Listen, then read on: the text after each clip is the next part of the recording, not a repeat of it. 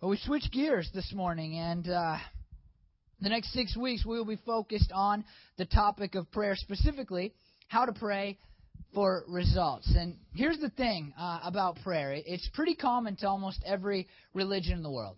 You find a religion, name it, even the ones that are not very well known, and you will find that most of the time they talk about prayer in some capacity. But personal prayer where we spend time alone talking to God, is fairly unique to the Christian religion. And here's the interesting thing to me. When most Christians talk about prayer, the conversation, and I have this conversation a lot, goes something like this.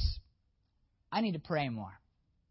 Right? You said that before, right? I ask this question sometimes when I'm meeting with people. I say, if God could call you up on the phone right now and tell you 3 things that you're doing well and 3 things that you're doing wrong, what would they be? And people struggle to find out or figure out or think about what God would tell them they are doing good. And then we get to the negative side of it and they say, well, He would tell me to read my Bible more and to pray more.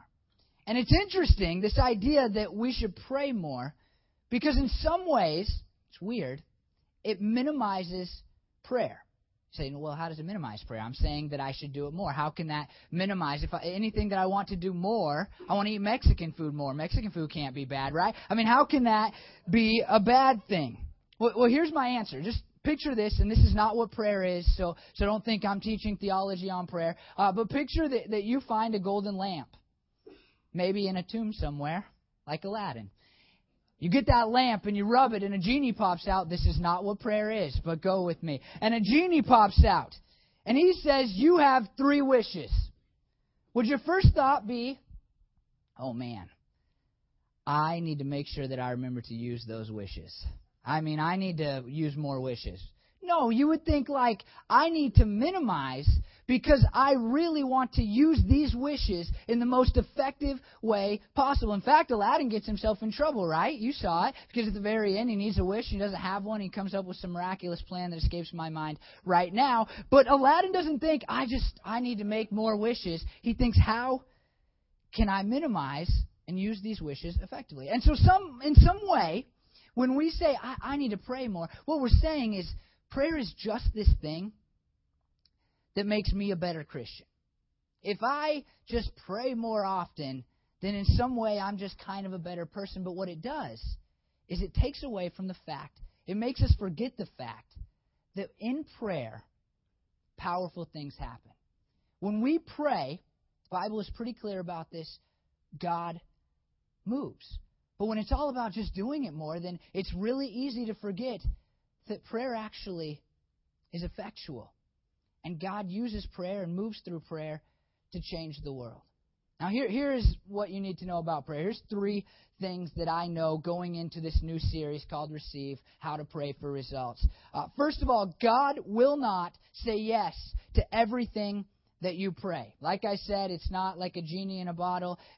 God will not say yes to everything you pray. You need to know that. And we're going into the series, and we're going to talk about how God will say yes to your prayers. And Jesus seems to say if you pray in certain ways, then God will say yes. But this is the thing that you need to remember. There is no magic wording that is going to make God say yes to everything that you want Him to say yes to. It's simply not going to happen. In fact, one of the greatest prayers of all time, a man named Paul in the Bible, says this in 2 Corinthians 12, 7 through 9. Therefore, in order to keep from becoming conceited, I was given a thorn in my flesh, a messenger of Satan to torment me. 3 times I pleaded with the Lord to take it away from me, but He said to me, my grace is sufficient for you, for my power is made perfect in weakness. God flat out said no to Paul's prayer. And Paul didn't just pray once, he prayed 3 times, and Paul was an awesome man, one of the greatest men ever to live, and God just said, no. I'm all-knowing and I'm all-powerful, and there's a reason that I want you to have that thorn in the flesh, and so no, you're going to continue to have it. Jesus even, you've heard of Him? Jesus said, hey, God, take away my future suffering, but not my will be done, your will be done. And so Jesus in some ways is like, hey, I don't want to go through what I'm about to go through, but I want, most importantly, for you to do what is right and what is good and what will save the world. God doesn't take away Jesus' suffering. He lets Him go right through it. And if God isn't going to say yes to everything Jesus prays, is not going to say yes to everything that you pray. And so you need to know this, because even the title of my sermon series, I wrestled with it and wrestled with it and wrestled with it, because there are people in this world who will stand in front of you or get on your TV and you'll listen to them and they'll say, hey, if you pray this way, or if you buy this thing that we're selling and you rub it properly 3 times a day, then God will do whatever you want Him to do. And that is not true in any way, shape, or form. Okay, so God will not say yes to every one of your prayers. However, God does say yes to prayer.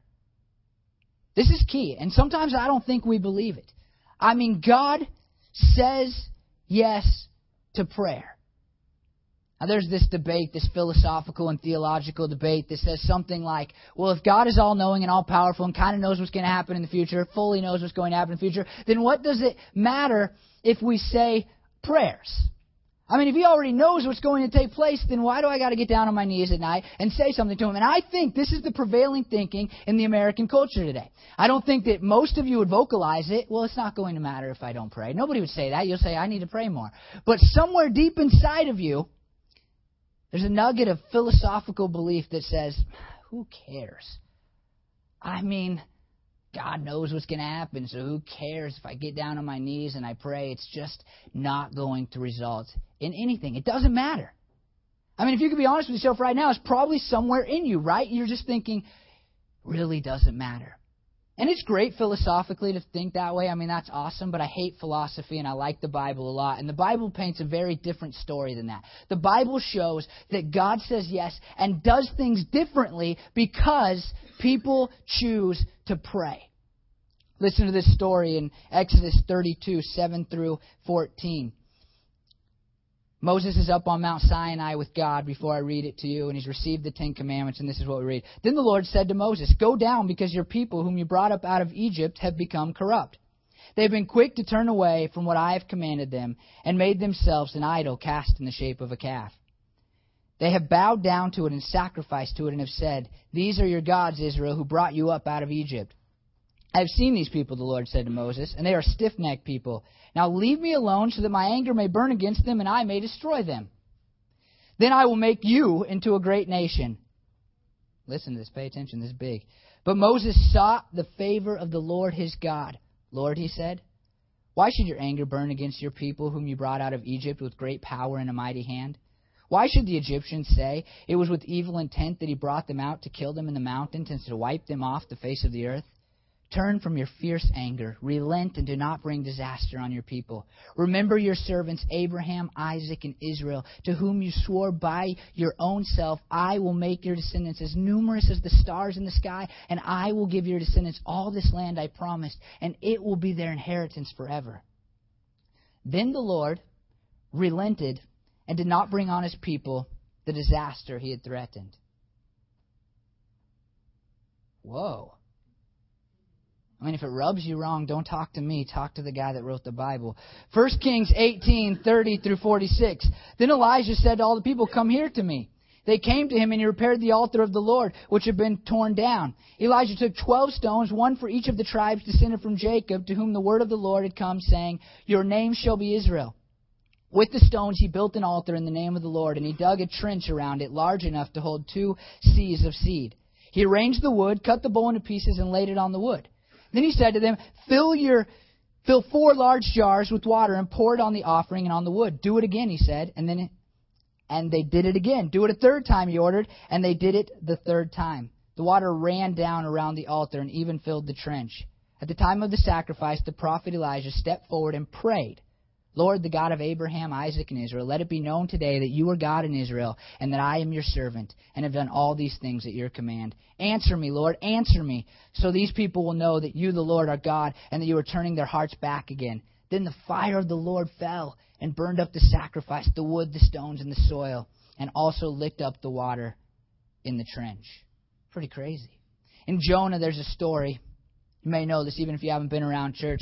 But Jonah is a guy, and he doesn't want to listen to God. And so God, long story short, makes it so that Jonah is in the belly of a very large fish. Okay, and Jonah's there for several days. And after several days, Jonah decides to pray. And he says this long prayer in Jonah chapter 2. And at the end of that long prayer, this is what we read. And the Lord commanded the fish, and it vomited Jonah into dry land. So if you're ever stuck in a fish, prayer is effectual.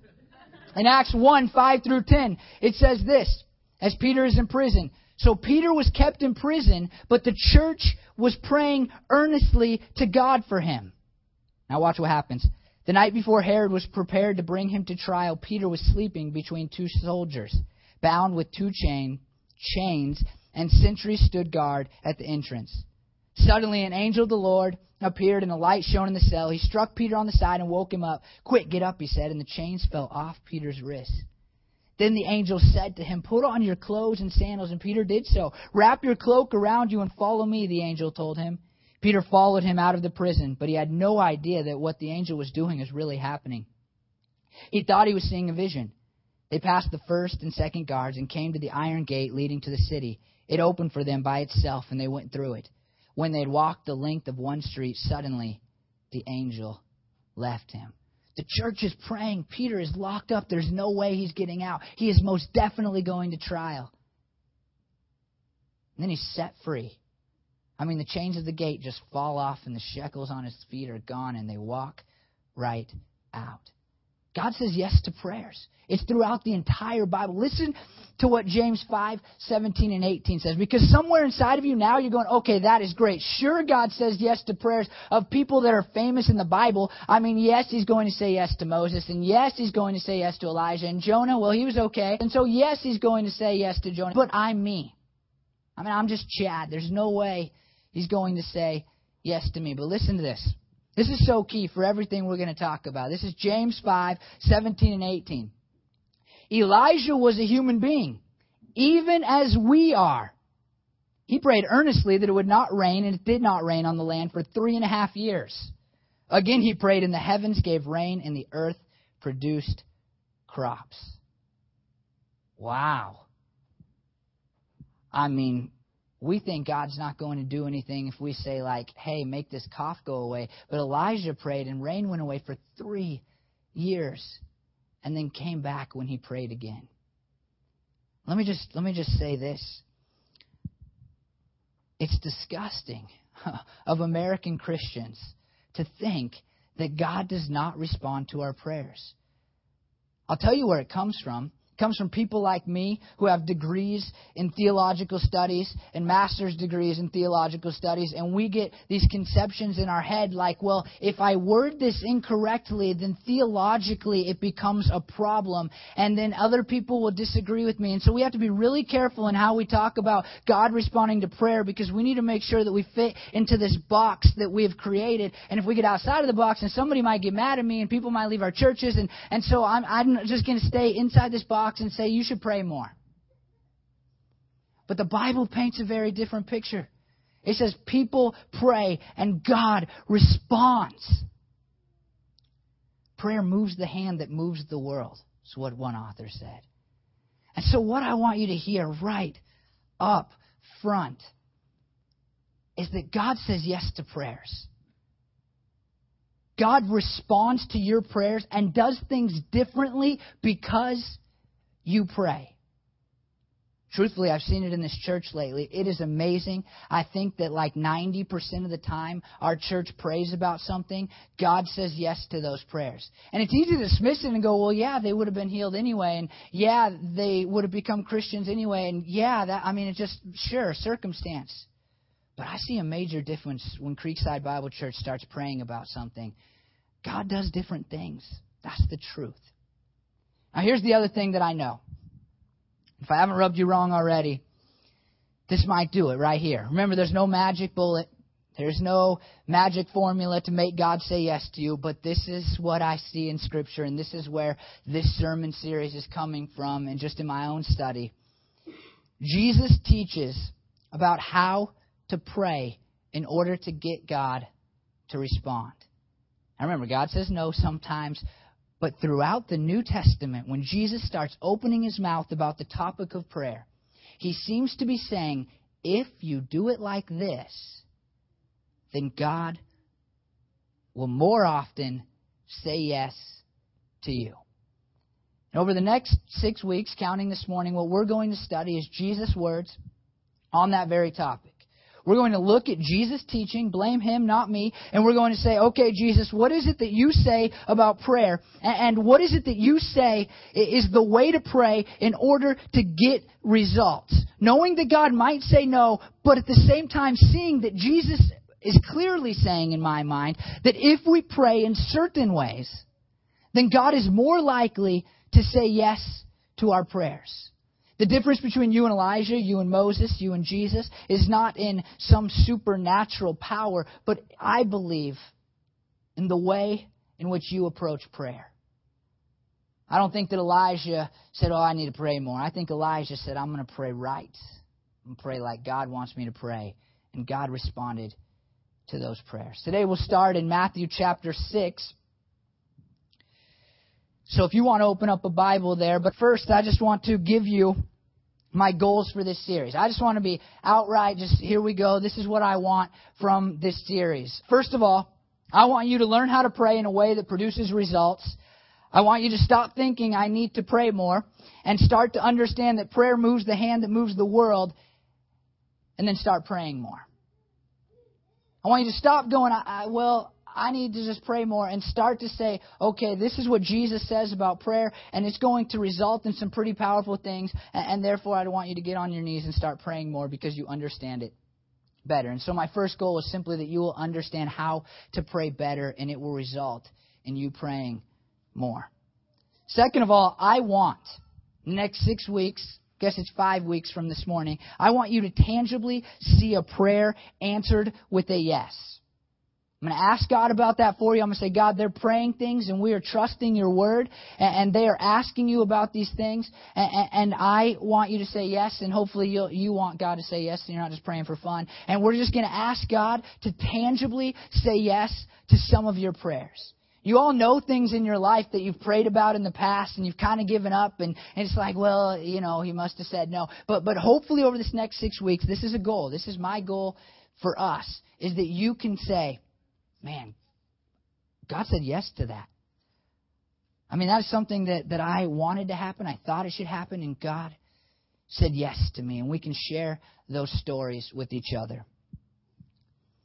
I want to see a miracle take place in our church. This is something I've been praying by myself for a while. But we see miracles all the time, so maybe I should rewind. I want to see a big miracle.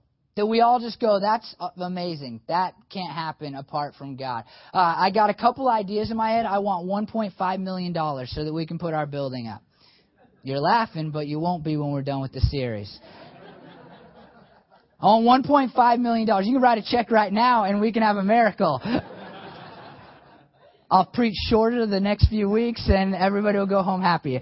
I want to see a miracle in our church. And we baptized people last week. Those are miracles, right? I mean, we can all stand here and say, as soon as we fasted and started praying for people to give their lives to Jesus, people did. And then we baptized them on Easter. And that's a miracle, right? But I want to just see something that's so big and so huge that people are like, that could not have happened unless we started praying. And the last thing that I really want to see is that I want to see more people come to salvation in our church.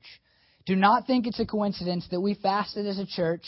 You wrote some names on the piece of paper and you started to pray that we would see people give their lives to Jesus and that we would baptize people on Easter, and then that happened. Do not think that that is a coincidence. That's what Satan wants you to think. So if you want to be on his team, then go ahead and think that. But if you want to be on God's team and my team, then recognize that as soon as we said we were really going to focus in on seeing people know Jesus, God said, okay, thanks for praying that. Yes, here they are. And I want to see more and more of that in our congregation. I tell Brandon this. I've never said this publicly, but here it is. I want every Sunday for part of our church service to include baptisms. That is what I want this church to be. I think it should be just as normal for us to celebrate communion and sing songs and have a sermon as it is to baptize people because they've decided to give their lives to Jesus.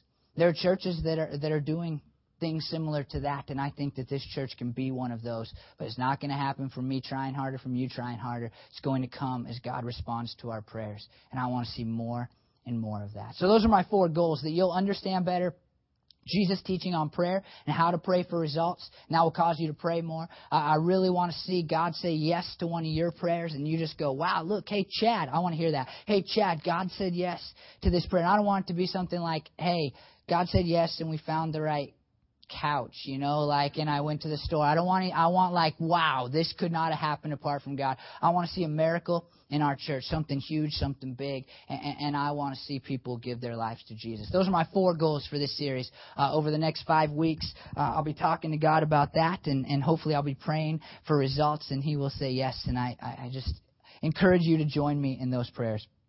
So the question is, what is prayer? I mean, that's kind of a logical question. And prayer, simply breaking it all the way down, is communication with God.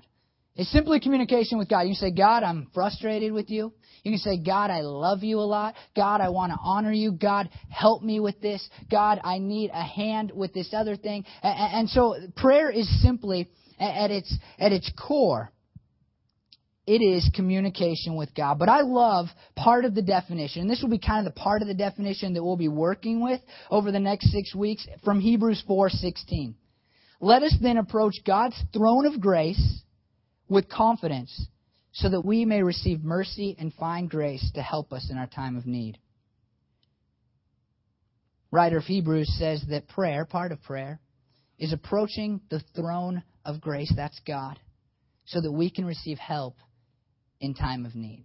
Now, there's a couple things that I think are really important as we talk about how to pray for results. And I know some of the greatest results I've seen in prayer when I've really taken seriously the words in the book of Hebrews about prayer and interaction with God. But when we pray, we need to recognize that we are approaching the throne of grace.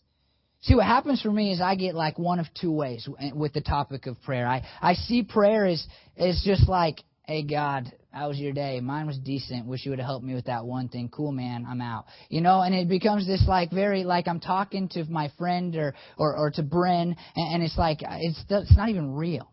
The other way people see it, and I don't lean towards this side very often, is this just God is looking down and He's like, you say it right or else I'm going to get you, and make sure that you're totally pure and totally forgiven of everything, or else zap and you're gone, and so be super careful. But Hebrews guards against both of those things, because it says we approach the throne, right? Think about how you would approach a king or the president. Think about how you would come up to somebody who's a dignitary. But also that throne is filled with grace. And so when we pray, and as we pray over this next 6 weeks, what I would ask of you is not that you have these flippant prayers, but you in your mind say, I am approaching God's throne of grace. That might cause you to get on your knees when you pray. It might cause you to stand up when you pray. It might cause you to be very serious when you pray. It might cause you to be joyful when you pray. But really, when you pray, don't make it like you're talking to a guy that you've never met before. Make it like you are approaching the throne of grace. And that is what prayer is. And part of prayer is asking for help, and that will be our focus over the course of these weeks. And so when you pray, remember that you're approaching God's throne, asking for help. Now, here's the next question. How do we pray? And that's the topic for the next 5 weeks. But I just want to begin this morning with Jesus' most famous, most clear topic on praying and how to do it. So if you'll look at Matthew 6, I'll start with verses 5 and 6. And when you pray, do not be like the hypocrites, for they love to pray standing in the synagogues and on the street corners to be seen by others. Truly, I tell you, they have received their reward in full. But when you pray, go into your room, close the door, and pray to your Father who is unseen. Then your Father who sees what is done in secret will reward you. Now, here's the thing. This last word, reward, is interesting to me because part of it might be something that happens in heaven someday. But in my studies, what I believe is that the reward that we are talking about in Matthew 6, that Jesus is talking about, is the reward of having your prayers answered with a yes, partly. Sure, God will reward us for our prayers when we get to heaven someday, but right now, don't we want a reward? And Jesus says that if you pray like the hypocrites, hypocrite is a word that simply means to act. And so the religious leaders at the time of Jesus, what they did is they put on a giant show of their religion. And so if people were coming to market or coming to their synagogue, their church services, then they would stand out in front of everybody, they'd put their hands up, and they'd pray beautiful King James style prayers. And Jesus says when you pray, don't put on a show. Instead, go alone into your closet. Now you say, well, wait a minute, time out. Brandon just prayed. Is he a hypocrite? It's a logical question. No, I know him. But Jesus isn't talking about praying publicly or privately. Jesus is talking about the attitude of prayer. And the attitude of prayer must be one. Not where we're saying this is all about the show, but instead one where we say, I am approaching the throne of grace because I need the help and the guidance of God in my life. Now here's the thing. Not many of us are going to stand outside today and pray in front of everybody, right? Because that show won't get you very far in our world today. It might get something thrown at you, especially in the city of Wilsonville. It might get people yelling at you, but it's not going to make you very popular, right? I think we put on a show in a different way. And it's what I've already alluded to. I think we put on a show when it comes to prayer by simply approaching prayer saying, I need to pray more. We come to God and we put on the show for God. Hey, God, I'm doing this thing because I'm supposed to and because a pastor said I should pray more once. And so here I am. Hey, look at me. Make me better. Give me some brownie points or something like that. But I think what God wants, what his heart is that we genuinely approach him saying, God, I need you. And we approach the throne of grace, genuinely looking for help and remembering that it is a conversation with God. Jesus seems to be saying that our prayers will be hindered if we don't do that. If we put on a show that God is not going to say yes to those prayers in the same way. Now, here's the deal. Throughout the Bible, not specifically to Jesus, there are many things that are shown to actually prevent God from saying yes to your prayers. It's summarized kind of in 1 Peter 3, 10 through 12. Whoever would love life and see good days must keep their tongue from evil and their lips from deceitful speech. They must turn from evil and do good. They must seek peace and pursue it. For, ready for this? The eyes of the Lord are on the righteous and, big statement right here, his ears are attentive to their prayer. But the face of the Lord is against those who do evil. Did you catch that? He said if you're living a righteous, holy life, then he's going to look at your prayers and he's going to be attentive to them. But if you're not, then he's going to turn his face from you. And in the Old Testament, that was definitely a reference in many, many places to not listening and not responding to the prayers of the Israelites.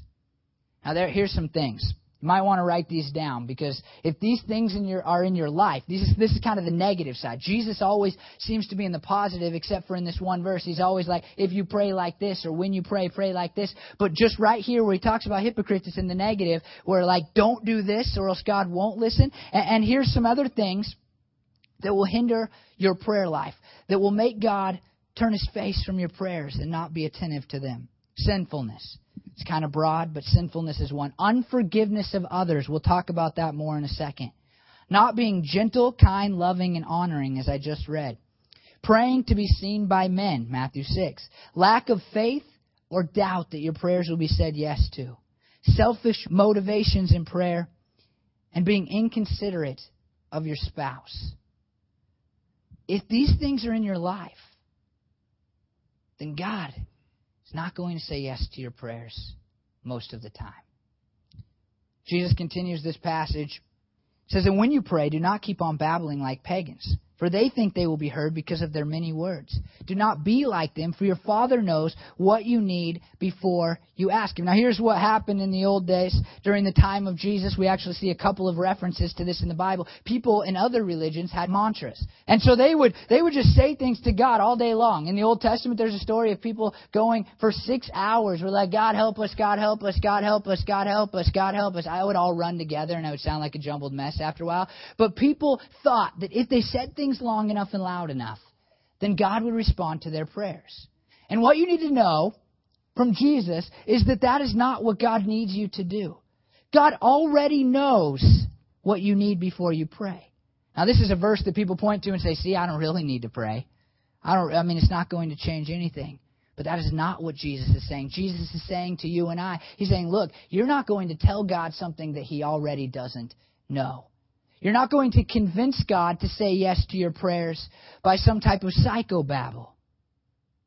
It doesn't remove the call to pray. It doesn't remove the fact that prayer is effectual because of the power of God. It simply means that you don't need to tell God something or talk God into something. You just need to ask God. He moves on, and he says, this then is how you should pray. Our Father in heaven, hallowed be your name.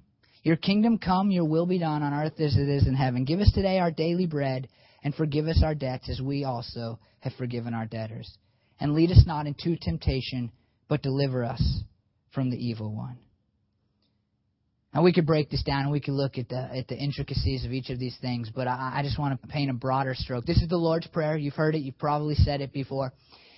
But this is what I want you to notice about it today. Broad stroke.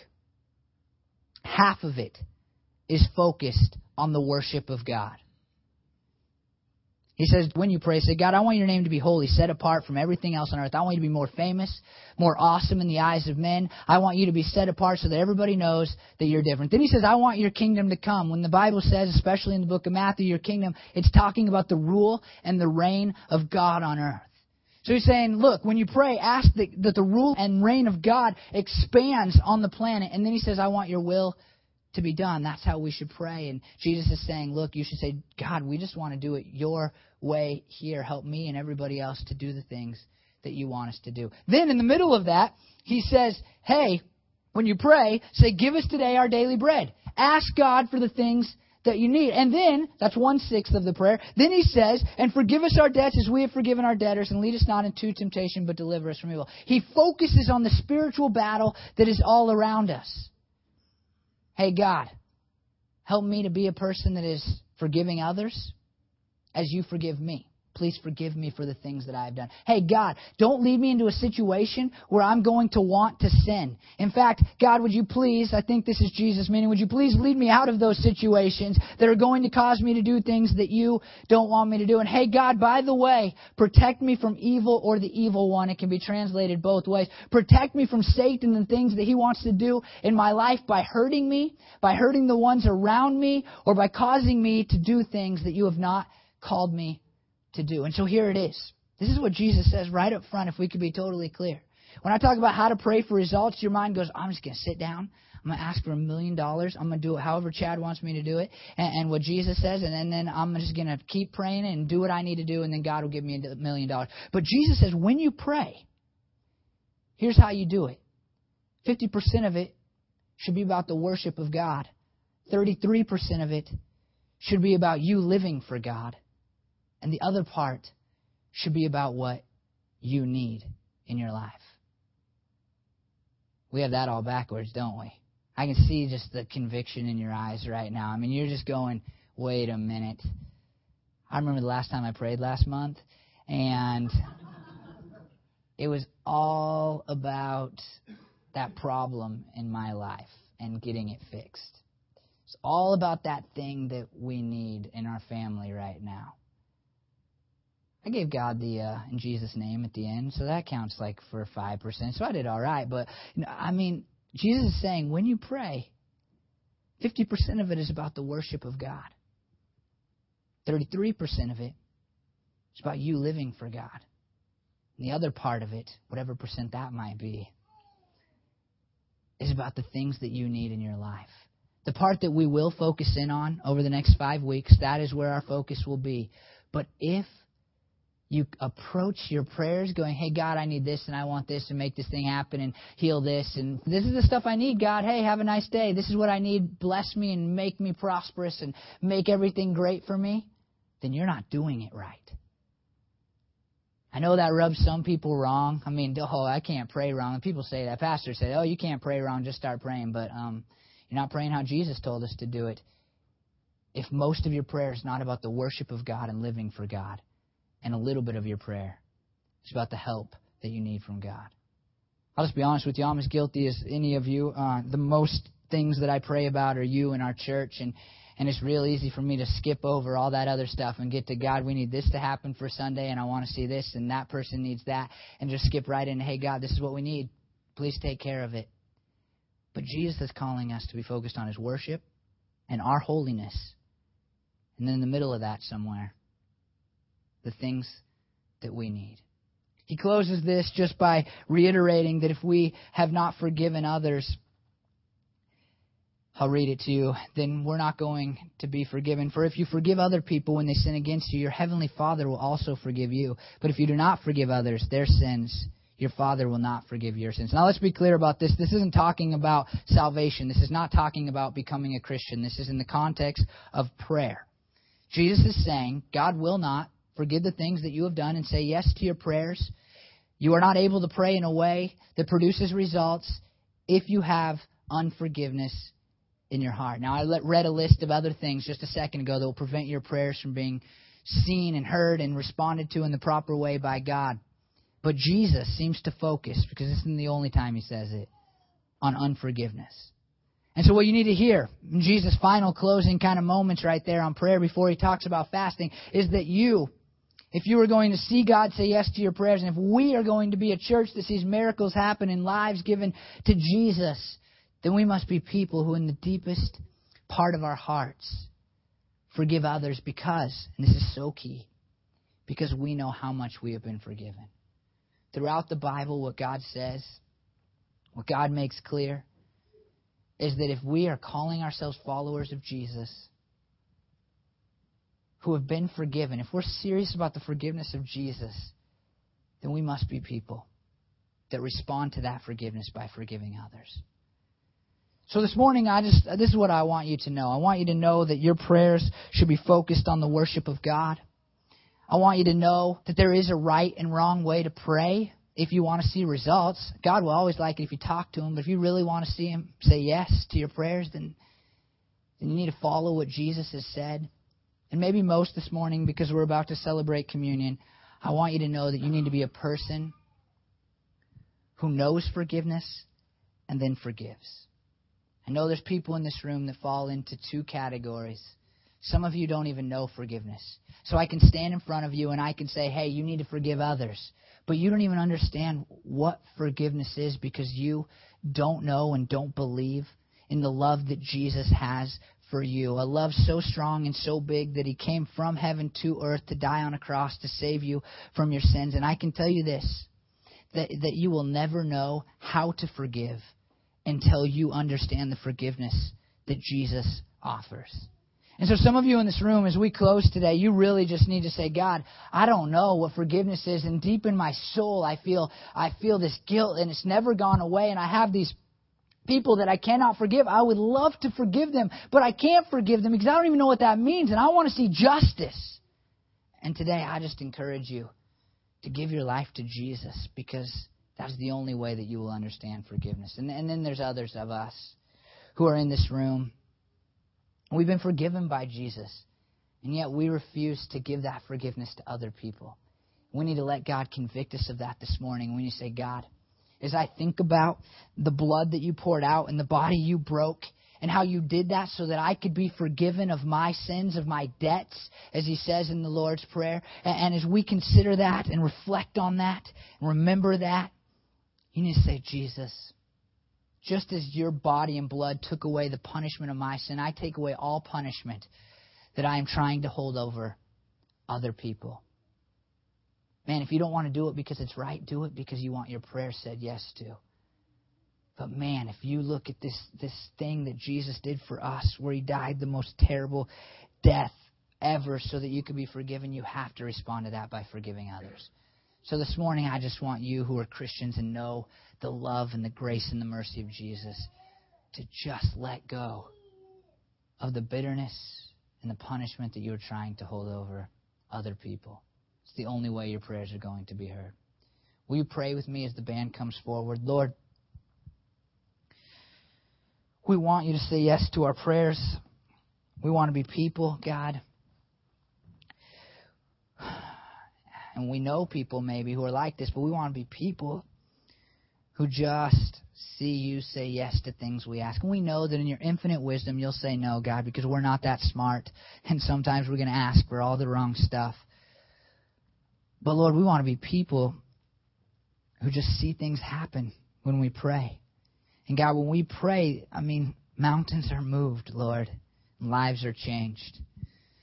And so I ask, Lord, that you would help everybody here right now, including me, God, to examine our hearts and to examine whether there's things in us that are causing you to turn your face from us and to say no to the things that we are asking.